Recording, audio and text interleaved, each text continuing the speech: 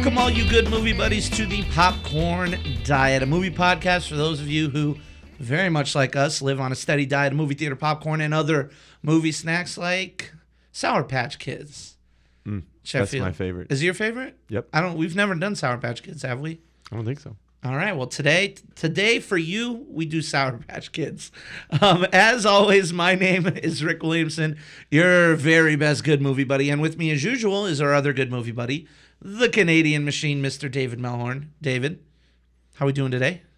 I'm doing well. We're doing well. It's feels good to have freed ourselves from the doldrums of the fall movies Of October. October, particularly, I feel like everybody's just like, well, we're going to do a scary movie every week, which isn't necessarily a bad thing, but yes, obviously movies work in seasons. You have the winter, spring, summer, fall, and then back to winter again.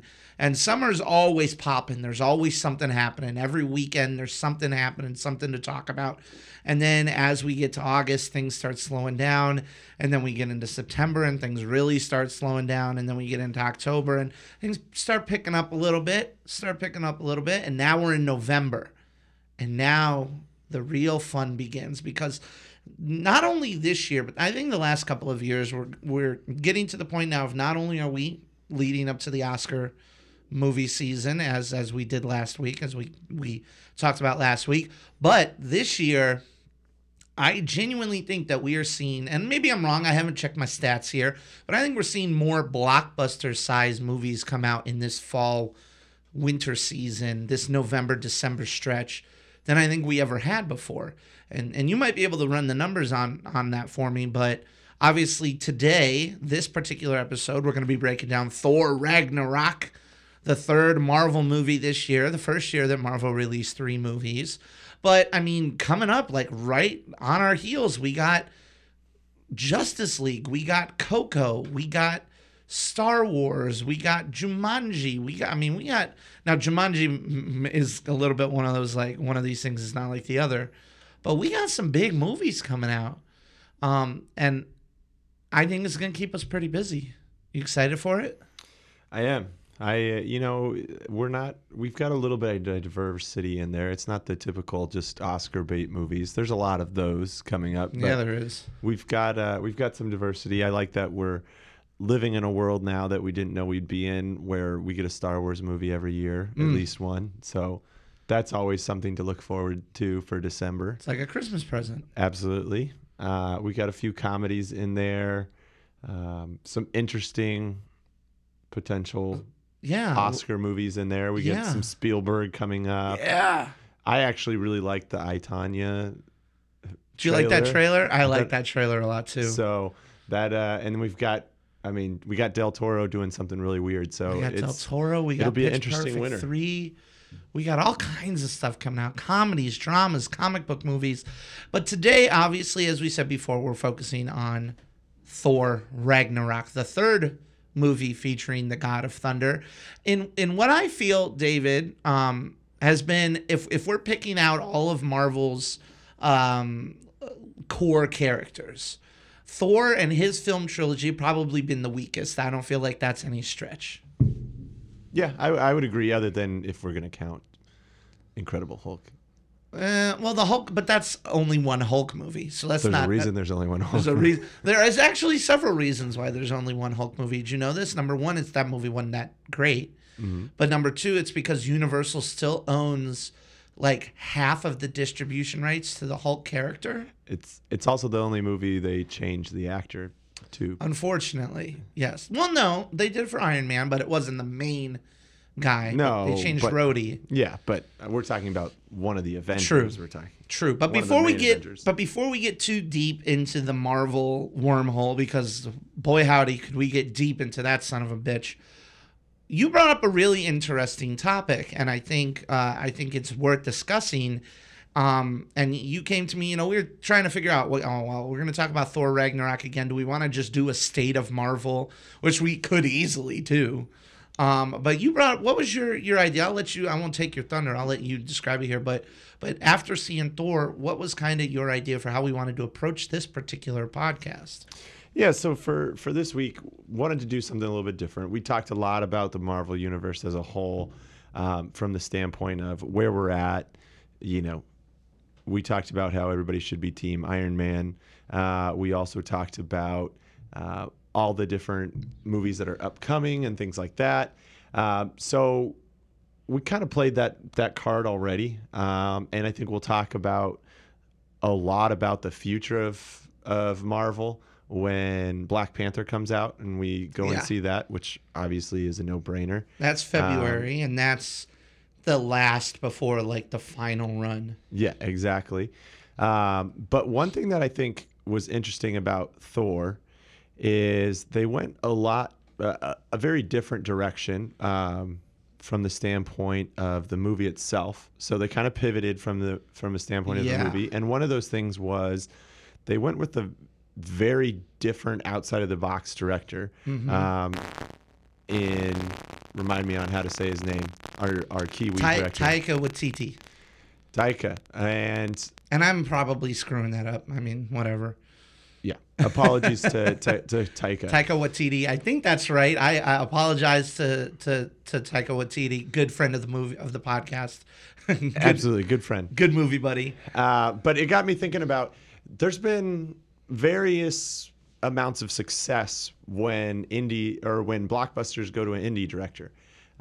So I think it's interesting to not only look at some of the successes and the not so successful ones, but Marvel films themselves have had a very interesting history in the way that they've selected directors and the directors that have done their movies. So true. I think for me, some of the ones that jumped out in my mind right off the bat is, and this would be a good example, the first one that jumped to me was Jurassic World. Yeah. With Colin Trevorrow. Trevorrow. I think it's Trevorrow. But yeah. You know, all these damn new indie directors they could just get normal names. Steven Spielberg, Michael Bay. Those are some easy ass names to pronounce. This could also play into the fact that because they're not a household name, people don't. Maybe people at one point were not sure how to say Spielberg. True. You know.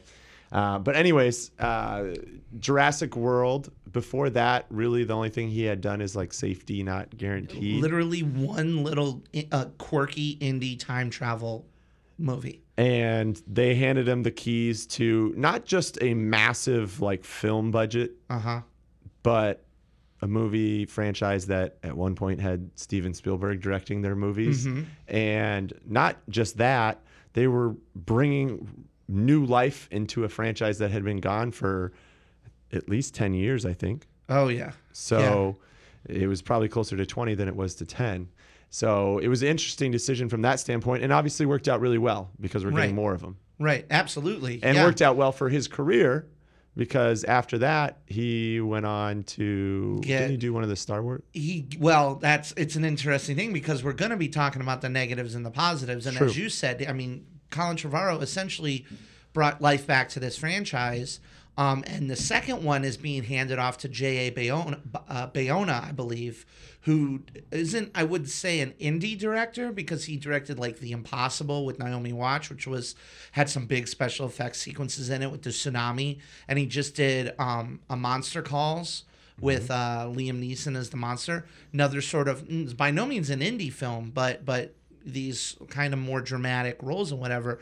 But Trevorrow parlayed Jurassic World into Star Wars Episode 9 originally. And the internet and the nerds out there, a lot of people, and we could do a whole different podcast on this, so I'm going to try and temper it, but a lot of people didn't like the idea and kind of shit all over it, and were signing petitions and all whatnot. And then after the Han Solo, I don't remember if it was before or after, and we can talk about Han Solo in a little bit as well, but after those directors were let go, it was around the same time when Trevorrow, it was announced that he was leaving Episode 9 for what amounted to, he wanted to tell a story. And when these Star Wars movies come out, like ultimately the person running these Star Wars movies is Kathleen Kennedy. It's kind of like Marvel. Like Kevin Feige is the guy running these Marvel movies. Make no mistake about it. Like he is the man with the plan, and Kathleen Kennedy is the emperor of the Star Wars universe, and apparently they butted heads. But going back to the original point, Trevorrow handpicked and made the movie with the biggest opening of all time until 5 months later. Sure. That's huge. Another one is probably, I mean, you could really kind of just use Marvel and Star Wars for this entire conversation, such as the Russo brothers. Mm-hmm. You know, Joe and Anthony Russo did Captain America Winter Soldier, they did Civil War, and now they're doing the next 2 Avengers movies. And those guys just did television, and they did fucking You, Me, and Dupree. Like, what? How do you parlay You, Me, and Dupree into Captain America: The Winter Soldier? Well, I mean, you even go back to the movie that passed up Jurassic World 5 months later, and you got Force Awakens. You got going back to Star Wars. You got Rogue One. Rogue One, where you had Gareth Edwards. And actually, he already had, when he went to Rogue One, he had already made that kind of indie to blockbuster jump in doing Godzilla. Godzilla, obviously, nowhere near the level of Star Wars. No. So there are, you know, those people that kind of do that latter step up. But there's also the ones like Trevorrow that went 0 to 100, you know? And it's been happening for a while. I mean, obviously, people get their breaks in different ways. Sure. And some people kind of work up gradually, and some people make that jump. One other great example, if we're going back to someone in the past that now people don't think of, probably wouldn't know that this is kind of the route he went, is Justin Lin. With one of our favorite franchises, the Fast and the Furious franchise. He's the Godfather. He's coming back. He's coming back for 9. They're bringing it back for Fast and Furious 9. But yeah, he started with, I think it's called Better Luck Tomorrow, which is, again, it's like, how did that happen? Or even your girl Patty Jenkins this year. Patty Jenkins. Wonder Woman. Like, Patty Jenkins made one fucking movie before Wonder Woman, and she made it like 12 years ago. She made Monster, I believe it was Monster, with Charlize Theron, and won Charlize Theron an Oscar. And she made one movie, and then she got Wonder Woman. Ryan Johnson is another example of somebody who went from, you know, Brick to The Brothers Bloom to Looper, and now he's doing The Last Jedi. It's super interesting, you know, but it doesn't always go well, though. It does not. So, I mean, and some of them I think are more predictable than others, that they're not going to go well. Like, let's use the example of Rupert Sanders, who did nothing but commercials. Yeah. So obviously, and you made this point too when we were talking about this beforehand, right, about it wasn't as weird back in the day for these types of things to happen. Who was it that Michael you Bay. mentioned? Michael Bay. Like directors don't. I mean, even Steven Spielberg. Like, every director starts small, but they didn't normally make this jump so fast. And I think that's because studios were more about working with their, back in the 70s and the 80s and even all the way into the 90s. I think it was because studios were more into working with their established talent. But like, let's take Spielberg, for example. Spielberg made 2 little tiny short films, and then he fucking like snuck his way onto the Universal set and directed television. Like, he directed Amazing Stories, he did Twilight Zone, he did all kinds of shit before they gave him the Sugarland Express, and then he did Jaws, and after Jaws, he never had to worry about it ever again. Sure. You know, or Michael Bay. Like, Michael Bay did Victoria's Secret commercials and car commercials, and some might argue Explains a lot. That he still does. He's just worked those into. Maybe, you know what? Maybe he said, "Look, I will continue. If you give me these opportunities when I make movies, I will continue to market your products." Well, dude, you know who loves Michael Bay besides like Chevy and Victoria's Secret? The U.S. government. Like, Michael Bay, his movies are commercials for 3 things: hot women, hot cars, and the goddamn greatest military on the planet. Like, that's it. But he started with commercials, and then he did Bad Boys, and then he did The Rock. And then he graduated to Armageddon, and then he was Michael Bay. Yeah. You know, But I think it doesn't always work out. No, but I think you look at like Snow White and the Huntsman for Rupert Sanders actually did fairly well. As at much the as box we office. shit on it, as much as It's I not a hate great it, movie, it's but not a it great did movie. almost 400 million worldwide. Right. And then he moved on to Ghost in the Shell, which did not do well. Exactly. But then you get another person that came from commercials in Carl Rinch. Okay. I may be saying that name wrong. But he did a good old Keanu movie in 47 Ronin. And I mean, it made 151 million worldwide. I don't have the budget in front of me, but I'm pretty sure it was a higher budget. Made all than that money in Japan. I guarantee you. And surprise, surprise, there is no new announced project for him, at least as of date. No. So yeah, but I mean, there's other ones. You know, there's some that we found, like Josh Trank. He's probably the biggest one. He did Fantastic Four, and that was kind of a huge jump for him. In his defense, no one's figured out how to do a good Fantastic Four. True, and I feel which is mind-boggling to me, but he was the latest in the failures for Fantastic Four. Exactly, and that hit him a big time because he did Chronicle, which I don't know if have you ever seen Chronicle? I have not. You need to see Chronicle because it is essentially like Fantastic. It's a found footage film about 3 high school friends who get superpowers. I did see that. It's got that Michael movie. B. Jordan in it. Yep. Yeah, I remember that one. And it's super dark and it's super moody and almost everyone except for the main character, Michael B. Jordan, blew up. Dane DeHaan blew up. But the main character didn't blow up. That's a really fucking good movie.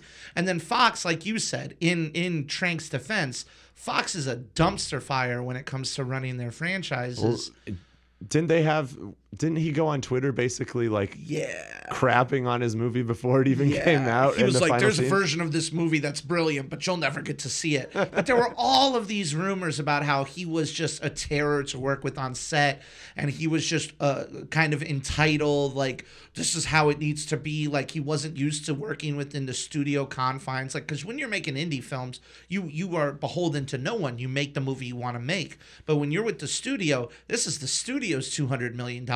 And sorry, Josh Trank, you can't use that $200 million to make this moody-ass film with our characters. And they really butchered it. And it ultimately lost him a Star Wars gig. Because the big rumors were that he was going to direct a Boba Fett movie. And then literally, I think it was D23, he was supposed to come on stage. But then like the morning of, he tweeted out, I'm super sick, guys. I'm sorry. We had some really cool stuff for you. We're going to show it to you later. And then like 2 days later, it's like, Josh Trank is out. So I'm still interested to see what Josh Trank, how he comes back from this. Maybe he needs to make another indie film. So that brings me kind of around to the unique kind of route that Marvel's gone with their movies. Because it's interesting if you look at their movies and the way that they've come out. So you had kind of those first tier of movies, right? For Marvel. Phase 1. They being Disney and Marvel, they even gave them names. This is, it should be said, this is the first time this has ever been done with movies. Absolutely. There's been 17 of these motherfuckers. It's never been done before. And before you get too heavy into it, do you know how these indie guys get these gigs? Because I don't know if a lot of our listeners know how this happens. Why don't you educate us? I think it's an interesting process because, like, you wonder, how does Colin Trevorrow, who's made one movie, get the gig of directing Jurassic World? Does Spielberg just be like, you shall be my heir?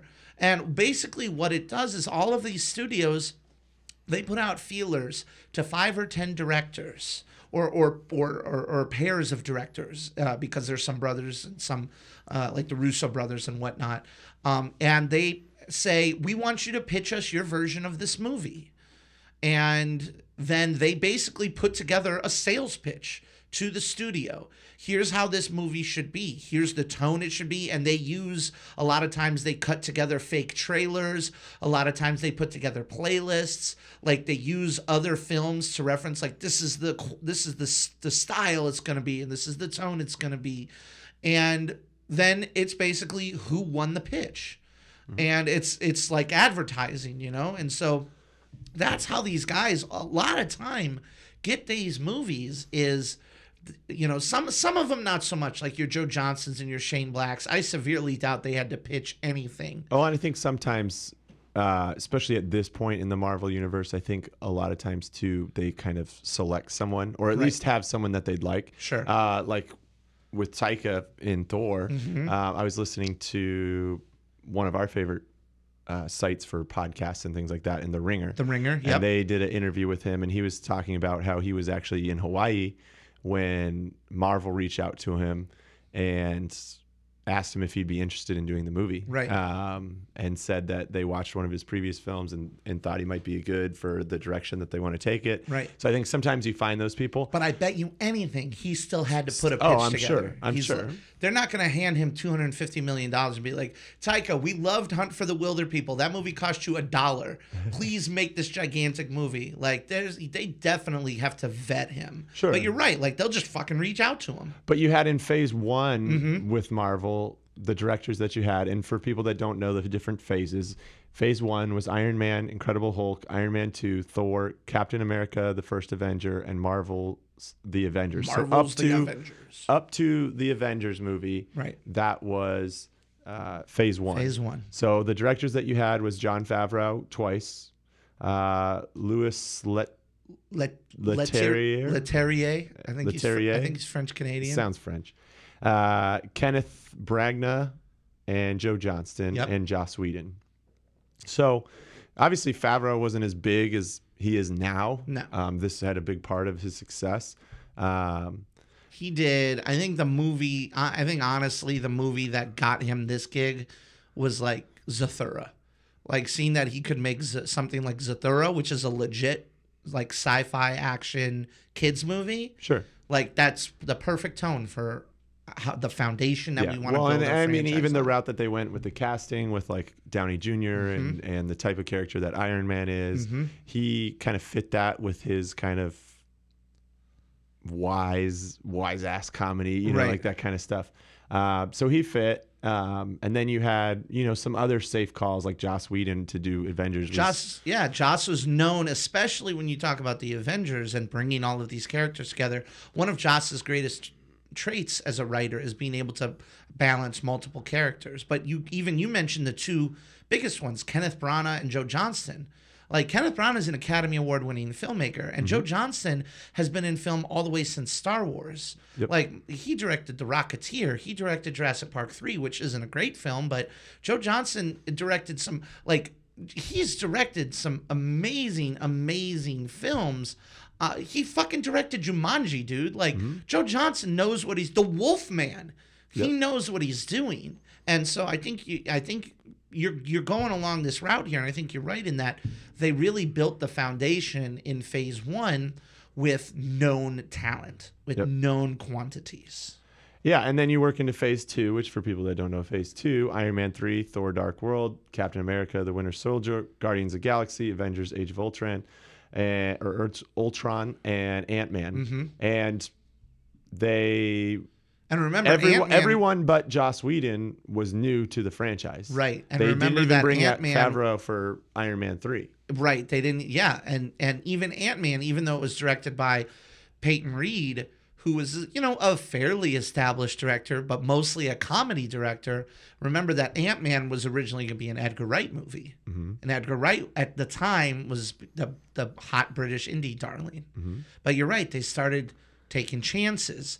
They started saying, we're going to start giving these a little bit more flavor. We're going to hire the Russo brothers. We're going to hire James Gunn, who has no business making a Marvel movie. No. When you look at his previous filmography, even dipping into the television world with like the Russo brothers and Alan Taylor, they started taking chances. Well, and I think the funny thing about that is, James Gunn and the Russo brothers probably produced the two most successful of the phase 2 films in Guardians and Winter Soldier. Most definitely. But I also think you saw like they went to Game of Thrones, which was hot, and got a director from there for Thor. Yep. And I don't know that it worked out real well, but like this is where they kind of started going. Right. Part of me thinks with Marvel, and I could be wrong, this is just my observations, part of my thoughts on their motivation for getting these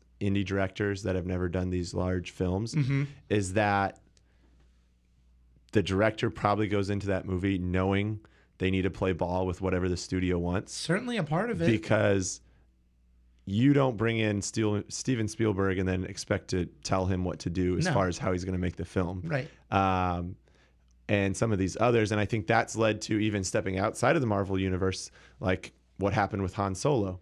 I mean, you brought in two guys that originally were relatively small they did Cloudy with a Chance of Meatballs. Right. 21 Jump Street is where they really got known. Right. With Phil Lord. Lord and Chris Miller were kind of started getting a name for taking weird ideas and making them amazing. But you see what happened with them, and even going back to our Fantastic Four, Josh Trank, like when these small directors don't want to play ball and want to keep their creative vision, it doesn't usually end very well. Got to go. Yeah. And you know who we're going to get? We're going to get a veteran. We're going to get somebody who can play ball. We're going to bring in old Academy Award winner Ronnie Howard. We're going to bring in Happy Days. We're going to bring in fucking Chachi. Not Chachi. I know wasn't Ron Howard's character's name. But kind of going along with that, Phase 3, which we are halfway through with Thor Ragnarok. Phase 3, basically, they said, fuck it. And they just went super weird. Especially, like, they started with Civil War, where they were just... Civil War was essentially like, hey, everybody, everything that you know is dead. We're doing everything different now. And then they got Scott Derrickson to direct Doctor Strange. And Scott Derrickson's a horror director, or he was known as a horror director. They got John Watts to direct Spider-Man Homecoming. And John Watts made one movie before it. He made Cop Car, which was about two boys who stole a cop car from a corrupt cop, played by Kevin Bacon. That's a great little movie. But they saw that he certainly has a touch with working with child actors, and that was what was needed for that film. And then we brought in Taika Waititi. We brought in Ryan Coogler. We're bringing in going all the way to Captain Marvel, where they're bringing in Anna Boden and Ryan Fleck. Like they directed Short Term 12. They directed it wasn't Short Term 12, was it? No, I'm sorry. It was Half Nelson, which, Half Nelson, Sugar, those guys, those two are pure, true blue indie directors. I do think one thing's interesting in looking at it, though, is that they have decided, amongst what you've just pointed out with all of them, they did decide, though, with exclusion of James Gunn, they did just kind of turn what they were doing. But they did decide what I would argue as the most important films in Phase 3 to go to someone they trust in the Russo brothers. Right. Because Civil War was a huge one, because this is the first one where we're trying to balance like 14 characters all at once. And then the next one that they're doing is Infinity War, where we're balancing like 47 characters at once. And then the last Avengers which doesn't even have a name. Which doesn't have a name, Untitled Avengers film. Is, at least at this point, and a lot can change between now and 2019, is the Russo brothers again. So Marvel's obviously very calculated in how they do that. Absolutely. Hence why they have freaking 4 phases for movies. And the other funny thing about all those Russo movies, they're all written by the same two guys too. Obviously, Marvel as a studio, and studios in general, they're going to want to keep around people they trust. That's why Disney's bringing JJ back for episode 9. They got Trevorrow's out, JJ's back in because they can trust JJ. But the Russo brothers worked with Christopher Marcus and Stephen McFeely on every single one of their movies. And that's it. Continuity is important. Well, and the crazy thing is, by the end of this, after they do that Avengers film, Anthony and Joe Russo, who we said basically came from obscurity, are going to end up being, as a combo, from a box office standpoint, two of the most successful directors of all time. And basically, it's just cashing Marvel checks. Literally, because they didn't do anything. It's amazing, what they're putting together and what they're making, and I'm super excited for it. I'm super excited for the rest of it, and that kind of brings us to the main topic of the day, Thor Ragnarok. Now, I don't know if you remember when they first announced, because Marvel did this whole huge announcement, and they basically announced all of Phase 3. And then they made some adjustments. But the original, if you look up the original logo, quote unquote, of Thor Ragnarok, it was not all psychedelic. It was very serious. It was very end of the world kind of shattered text and all that. And that was when they first announced it and when they were first going to release it, which was going to be July of 2017 instead of November of 2017. That was the original logo. And then things started changing. Like the Inhumans were going to have a movie. Now the Inhumans don't have a movie. They got Spider-Man back. So now Spider-Man's going to have a movie and we're going to bump Thor to November. And then they changed it. They made everything that, once they got Taika Waititi on board and once he started putting together this vision, they started changing sort of what everything was going to look like. You got that very 80s retro colorful logo and everything. So originally this film, I personally think that this film was intended to be way more serious than it was until they actually started putting the talent together. I mean, you even look at, the person who handled the previous Thor movie came from Game of Thrones, which is about as dark and serious as it gets. Right. And the person who handled the first one came from Shakespeare. Branagh's background is in Shakespeare. So the first film, you can even see it. The first film is a Shakespeare movie. It's very brother versus brother. I don't want the crown and blah, blah, blah. Yeah. Very Shakespearean. And then the second one is a lot more like battle, like grungy. Yep. Well, and I would argue too, something that probably contributed not only to who they selected as the director, but the overall vision of this movie probably had something to do with the success of Guardians. Because even if you look at the logos of Thor, of this latest Thor Ragnarok, and the Guardians, if you look at the Guardians 2 logo, they look very similar. It's true. Similar font, and they look very much alike from that standpoint. And Guardians was the first one of the Marvel movies, in my opinion, to really go what I would argue as a straight like comedy direction. Like Iron Man always had a good amount of comedy. All the movies have had a good amount of comedy in them, but none of them it felt like a funny movie throughout, like Guardians did, and now like Thor Ragnarok did. Well, I think more so than being funny, Marvel kind of made a conscious decision that any movie that we're going to set in the cosmos is going to be weird as shit. Because that's what the two Guardians of the Galaxy movies, they're weird as hell. Well, I got a big-ass talking tree. I got a talking raccoon. I got weird creatures and whatnot. Same thing with Guardians of the Galaxy Volume 2. It got even weirder. Double down on the weirdness. And now with this, they're totally leaning into it because this movie's weird as hell too. And they really are embracing that cosmic weird side of things. And I think because of the Guardians of the Galaxy films, it works. Mm-hmm. It works fit this. This movie almost comes off as a parody of the other Thor movies. Sure. In a way, because Thor as a character, I don't think he's really changed all that much. I think because when you first met Thor, he was this arrogant, petulant, basically broski, who, I am the king, I will be king, I will smash them with my hammer. Yeah. And then he met other humans. He met the smart-ass Tony Stark. He met Nick Fury, and you can kind of see that I think Ragnarok is a really interesting evolution of Thor as a character because he still has that whole, don't you know who I am? I am Thor, I am the greatest. But then, he's willing to get into, little quibbles with the Hulk about fire. Sure. I'm fire too.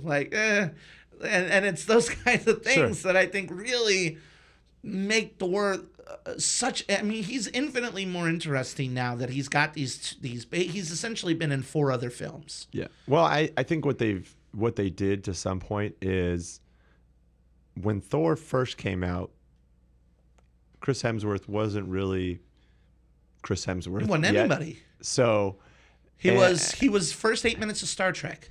Yeah. And so I think now Chris Hemsworth is like Chris Hemsworth. Right. He's huge. Right. And I think when you have someone like that, if you're going to keep going to that well with that person, then you need to allow them to expand a little bit and not be as by the book. And Chris Hemsworth if you see his other movies and everything that he comes off as far as a person and a character, has that kind of funny. He's a funny dude. Yeah, he's a funny dude. And so I feel like trying to keep him in that box of like, you know, space god, you know, that dude, and serious like, right, I'm Thor, hammer, you know, is missing an opportunity. And also what led to maybe the first two Thors not being as memorable as some of the others. This one definitely, to me, when we saw it, read memorable to me. Oh, yeah. There's a lot of memorable stuff in this movie. Now, that kind of leads to my biggest concern going into this movie was, because I read all the reviews and everyone's like, this is the funniest Marvel movie, and everybody's reviewing it, and it's hot. It's getting great reviews and whatever. And my biggest concern was that it was going to lean far too heavily towards the comedy, that the comedy was essentially going to undercut the drama. I'm going to give you a weird example. This is a weird example, but the Ninja Turtles remake. All right. Okay. I told you it's a weird example. Do you remember? Did you ever see that remake? Yep. So do you remember at the end when they're holding on to the antenna and it's falling, and they think they're gonna die? And Raphael is having this like emotional moment where he's telling his brothers like, I love you guys, and the reason I'm so angry is because I feel like I don't belong. And the music is swelling and it's getting really emotional. And then it just kind of cuts because they cut for a gag that, oh, they're only 2 feet off the ground. Yeah. And I feel like that really ruined that moment. And I was Sure. concerned that there was gonna be shit like that in this movie. Fortunately, though, I don't think there was that. If there was some, I'm not gonna lie, like there was a little bit. But I feel like they really balanced the goofy, weird-ass improvisational comedy with the dramatic stakes that were at hand. Yeah, and I think they use the comedy in more of the character development than in the action sequences, Right. which I think that keeps you from being like a full-fledged comedy. Like if like people are cracking wise jokes like in the middle of this epic battle where people are getting slaughtered, it kind of takes away like your care that people are getting slaughtered, because you're like, the guy out there is joking, It's just making like jokes, we're just cracking jokes like, this is a fun time. Whereas the most of the jokes here are like after the battles happen and things like that. Like it's different, like the jokes that go back and forth when it's Thor and Hulk fighting, because you know neither of them is going to die here. Like Right. there's not any real drama. You're more just anxious to see how the whole scene develops. Right, It's who's like, going to win? Yeah. But even then, like, Thor makes references back, like, he references, and we're not getting too heavy into spoilers here, but this isn't a spoiler. I don't feel like it's a spoiler, where Thor keeps referencing the lullaby that Black Widow uses to put Hulk to sleep in Age of Ultron. Yeah. It's funny, not because it's a joke, but because Thor has no like concept of how that lullaby works. He just remembers the words. Yeah. And so he's like, hey, The sun is guy, rising. The sun's getting real low out there. Like he has no fucking clue. All he knows is like, oh, this is how to turn the Hulk off. Yeah. And it's that kind of situational comedy that I think works really, really, really well. Because it, you know, and it's all, you know, at Thor's expense, where like, you know, he's constantly getting shocked, or everyone's like, oh, you're a big thunder god, huh? Oh, you can't do, you know, anything of anybody. And I think it doesn't, and like I said, I think it is a really good evolution of the Thor character. Because there are still serious stakes at hand. You know, he crash lands on this planet, which is weird as hell, which is run by Jeff Goldblum, who is amazing in this film. This is like literally the most Goldblum I've ever seen Goldblum, I think, ever. He's a full Goldblum in this one. Full 100% Goldblum in this movie, and it's crazy. But ultimately his goal is, I have to get back home because literally Asgard could be destroyed. That's some serious shit. And like I said, I'm really glad that they managed to balance the comedy and the drama for the most part. I feel like where they didn't do that well in was in the villains department. Despite the fact that Cate Blanchett is great in the film. Cate Blanchett is great. Sure. I'm gonna put this out here, all right? Kate Blanchett and her dark hair and her dark outfit did it for me. I don't know why. I don't know how. I don't know what happened. But there were a few moments where I was like, Kate Blanchett is smoking hot right now. And I'm like, what's happening? She's murdering everybody. Not to take away from your red-blooded American Red-blooded straight American male here. Can I just make an observation? Please. It is crazy. More than any of the other Marvel like storylines, Captain America, Iron Man, etc. It's crazy how many big names they've gotten to be a part of the Thor movies. Yeah. We've had Anthony Hopkins. Yeah. We've had Rene Russo. We have Idris Elba. Even though you can't even recognize that it's Idris Elba, except for everybody knows what Idris Elba sounds like. Right. So when he opens his mouth, you know exactly and he's who like it the is. 8th guy in this movie. They got Natalie Portman. Natalie Portman was in it. They got Christopher Eccleston. They got Goldblum. Now we've got Carl Urban. Tessa Thompson. Like, they're not Oscar-winning Kate Blanchett. Like, yes. It's crazy how many big names for what would most people would regard, outside of maybe like Ant-Man, as like low on the totem pole movie of the Marvel ones. Yeah, it's really crazy. And that's one of the reasons I feel like, and we'll get into this a little bit more in spoilers, but I feel like there's got to be more for Blanchett in the future, because I felt like her villain literally spent the entire film just like, okay, I'm going to kick Thor's ass and then I'm going to rule Asgard. But instead, she spends the whole time like putzing around, for lack of a better word. And I just didn't feel like that villain was like, she had interesting parts and Kate Blanchett crushed it. Like, she was super interesting, but like her plan or the execution or whatever it was, I was just kind of like, yeah. I was kind of underwhelmed in that respect, And that was, if I had any beef with this movie, and I love this movie, and we'll kind of wrap up our thoughts without spoilers on what we thought of the movie. Yes. But for me, if there was anything that was weak, it was like the actual climax of the movie. Like, right. It delivered absolutely on the action sequences. Like, there was some fantastic fight sequences in here. But like, it was kind of meh of like her taking over it, and then the way that she goes out, and all of that. If she goes out, if she's truly gone, those types of things. So it was kind of interesting to see. I mean, everything else was just so great that just seemed to fall a little bit short, which you thought would be the opposite of the case when you get Kate Blanchett playing the role. And again, it had nothing to do with her acting and her performance, and everything to do with the way that they used her from that standpoint. So, but overall, for me, this film, before we get into spoilers, it was awesome. It's one of my favorites of this year. I think I would put it above. I would put it right on tier with Spider-Man, maybe just below as far as Marvel movies that came out this year. All right. But I loved it. I encourage people to see it.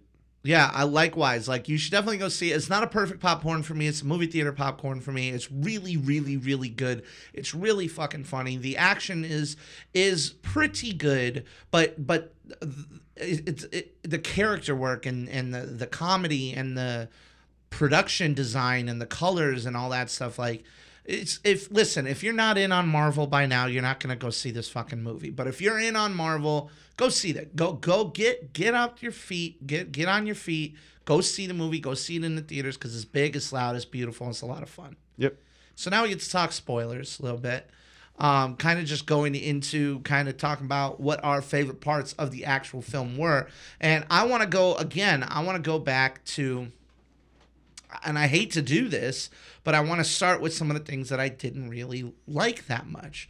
Like, Kate Blanchett. Like, she spends the whole time just like, I want to find this fucking sword. And like, that's it? Like, you're the goddess of death and you can't find a goddamn sword? Like, I was turned off by that. But I was also turned off by, I felt the moments with Odin were good, But I felt like they should have had, like, if we're saying goodbye to Odin, like, then we should have more emotion behind that. Well, and you brought something up because we sat and talked for a while Right. after with another friend of the podcast, Dallas Nichols. Good movie buddy, Dallas Nichols. And we talked a little bit about it because one of his disappointments was the setting that they put. Like, he was supposedly in Norway, which we had a little plug for Doctor Strange connecting him into this, which the movie could have done without. I didn't not like it. It was a humor. But it was a so funny short, scene in that it wasn't necessary. Like, you could have gotten them to Odin another way, but whatever. Like, I'm happy they continue to connect the Marvel universe together. But he was in Norway, but if you didn't tell me he was in Norway, like, I would have had no idea he was in Norway. It just looked like random grassy field on a cliff. Yeah, he's literally that cliff could be anywhere. So from that standpoint, I would agree from that standpoint that was a little weak. Like, for such a big character. And this was a big storyline, though, that was kind of underwhelming the way that they resolved it. Because remind us on the last movie. Right. Well, that's the other thing is my other big criticism with this movie is it's so preoccupied with getting to the fun shit that it feels like it really just brushes off all the dangling threads that were left, which is kind of the problem you run into when everything is connected, you know? But in the last film, there were all these dangling plot threads. They were like, well, I got to find these Infinity Stones, and Loki is on the throne, and we don't know what happened to Odin, and all of these things. And literally within the first 20 minutes of the movie, maybe 30, let's say 30, within the first 30 minutes of the movie, they're like, Infinity Stones, couldn't find them, fuck it. And, Odin... Thor figures out that Loki is Odin like that once the demon tells him that Odin's not on Asgard. And then they just find Odin, and Odin's like, I'm dying. My boys, Hela, tell him all about Hela. Odin dies, and literally, like, Odin's gone for a second. And then Hela shows up and just is like, all right, we're into it now. Which is, again, not necessarily a bad thing to just get right into the story of kicking Thor out and kicking Loki out and having them on this weird-ass planet. But it just felt like they just pushed everything that had come before, just like, yeah. Well, that does stuff, you know. Okay, this thing happened, we're moving on. Well, and you told me, too, this. I didn't know this until you mentioned it, that whole thing with Odin was actually reshot. Yes. It was originally shot in a New York alleyway, and there are set pictures of Odin dressed like a lunatic-looking bum, like a crazy old bum. And when they saw it, and when they actually put it in the film, and when they screened it, it didn't have that emotional heft that they wanted it to. And you can kind of tell that by and when you know that, then you can kind of see why they instead put it on this cliff, because there is a little bit more of it's a serene cliff. It's meant to be peaceful. It's meant to be, you know, kind of a tribute to the old ways, old gods, if you will, and whatnot. Sure. But yeah, I feel like that was probably one of the last things they wound up putting in the film. And it kind of feels like when you write a 25-page syllabus and then you just go back in and you throw a paragraph back on page 3. Like, that paragraph feels kind of like it got thrown in there. Well, and I think it kind of felt like we just decided to take Thor in a different direction, which they did.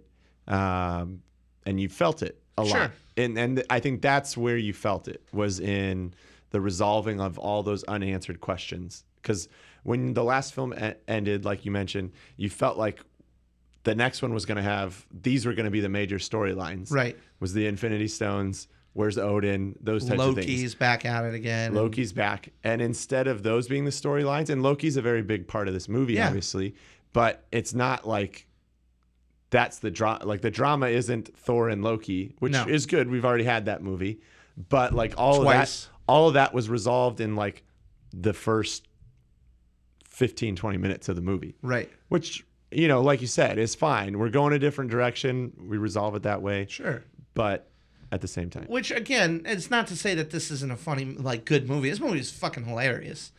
I love, pretty much anything that the Hulk does, I loved in this movie. Like, I love the fact that they made Hulk, like, basically a 5-year-old. or probably less than a 5-year-old, probably like a 3-year-old, with his like he has like a 3-year-old's dialogue, where like that part where he jumps at the demon and the demon just kind of swats him away, and Thor is like, "You're an idiot," and Hulk is just like, "Giant monster." Like, that's my excuse. I have 2 words to tell you why I did this. Giant monster. I love the Hulk was fucking great in this movie. Again, they did more by having him be the Hulk for 2 years and having that dialogue. Like, remember when he was telling him to go? Yeah. He's like, go, fine, go. And then he runs into the wall. The laser field, and then he's just laughing like, yeah. Go again. It's like, that shit's great. Their repertoire back and forth is fantastic. Absolutely. I mean, that was one of the funnier parts of the movie. My favorite part or gag or character is definitely Korg, which is played by the director. Played by the director, Taika Waititi. It's a, I guess, giant rock monster. Mm-hmm. He was hilarious, and maybe it's because I was a huge fan of Flight of the Conchords, and he was a big part of that, and maybe I just like New Zealand people and think they're funny. Their humor. But he talked about, when I was listening to that interview, he talked about like how he enjoyed how much Marvel let him put his comedy into the movie. And I think it was a right call by Marvel, like in hindsight, when you watch the movie, because some of that stuff was just hilarious. Like, the first thing you get from Korg is a rock, paper, scissors joke. Right. Him obviously being the rock and his little... But like, I'm a rock. I won't hurt you unless you scissors. And then he just says, he's like, it's a little rock paper scissors joke for you. Like, but that's New England. That's New Zealand humor in general. You see a lot of that in New Zealand humor. Speaking as 2 Americans who don't know what the fuck we're talking about, just as people who've seen New Zealand comedies, like that feels like it's a lot of that. Oh yeah. And Korg is great, and I'm excited he's still around. And even in the end when they had the big scene, and this was one where like it could have been like taken as taking away from the drama, but like the drama was behind us at this point, so I don't mind us kind of spoiling that, right? Because it kind of kept in line with the tone of the whole movie, where he's like, he's dead. Oh, this is Meek. Oh, Meek is dead. Oh, I stepped on him. And then he wakes up. Not dead. Oh, he's not dead, Meek. Oh, Meek is back. Hey, like, yeah. And I thought it was really funny because like that's kind of like the old Polynesian warriors, and New Zealand warriors, where they're these big dudes who are soft-spoken and have high-pitched voices, but they're fucking tough as nails. And I thought Korg was a play on that, and I really liked that. The other thing that I really liked was I did enjoy I actually really enjoyed the last action sequence. I really liked, you never really saw Thor go full lightning god until now. Like in the first Avengers, he uses the lightning to light up all the aliens that are coming in and stuff. But in this movie, he loses his hammer, and Odin makes a joke. What are you, the god? Would you think you're the god of hammers? Like, no. And so then he comes down, and he's got the glowing eyes, and he's got the lightning raining down around him, and that just looked badass. Oh yeah. And when he lost his eye, which they did a great job. There wasn't a whole lot of talk of that leading up to the meeting. I mean, I'm sure you knew because you read spoiler sites. Well, I did, but I also like they didn't show it in any of the trailers. They didn't even show it in the Comic-Con footage that Thor showed up in. That's a pretty good job. Yeah. You know, that's a pretty good job. But he just looked like a badass. Like he's just like channeling the lightning through him and having the lightning strike all around him and whatnot. I was into that. I just thought, visually speaking, it was really cool. They did a great job, like making these characters look great, because Thor in once he had like his armor on and Hulk's armor, and Valkyrie looked great. Everybody looked like a million bucks. Even Scourge, even Carl Urban, who I felt was an interesting character that got very, very shortchanged, looked like a badass. He had a very unique look to him. Yeah, he kind of fell into line with some of probably the biggest issue you and I had in general that we've already talked about. He fell in line with Cate Blanchett in that we didn't really give a whole lot of depth to the kind of bad guys in this movie. Right. And while he was that bad guy with the conflicted whether to go with not really his people, but the people he was with before or her, he kind of played that henchman role, reluctant henchman role. Right. But they tried to feed some to his character. Yeah. And I felt like they needed to either go full in to his character and give him a little bit more depth, or just say, screw it, we're just going to play him as the classic henchman. Right. Well, and I felt by the end, I actually liked it at the end. Like, I felt like he did a really good job with all that. I felt his twist where he does turn good at the end, which, I don't know if you know this, that's literally almost parallel from the comic books, except instead of escaping Asgard, they're escaping hell, like literal Dutch or Norwegian hell, or whatever the version of hell is in the comic books. And he does the same thing where he turns and he has his 2 M16s double wielding him, shooting down everybody, and then he gets taken out. So that, like, I appreciate that as well. I appreciate that they keep these things very close to the comic books, even though I didn't read that. Like, I'm the type of nerd who, the second they're like, such and such is playing this character, I look up everything I can about that character, But yeah, man, I really enjoyed it. I'm really, really excited to see where the Marvel Universe goes after Black Panther. We'll do a State of Marvel after Black Panther. By then, we'll have the Infinity War trailer for sure. And then we can start making our Deadpool bets. Not on the actual character Deadpool, but we'll build a Deadpool for who we think is going to make it out of Infinity War alive or not. Well, and I think it'll be fun to kind of make guesses and prognostications, because now that you've had all these movies, there's all these bit characters like a Korg. Yep. Like, if he's super popular from this movie, do you give him a bit part in Infinity War? Like, do you find a way to work him in?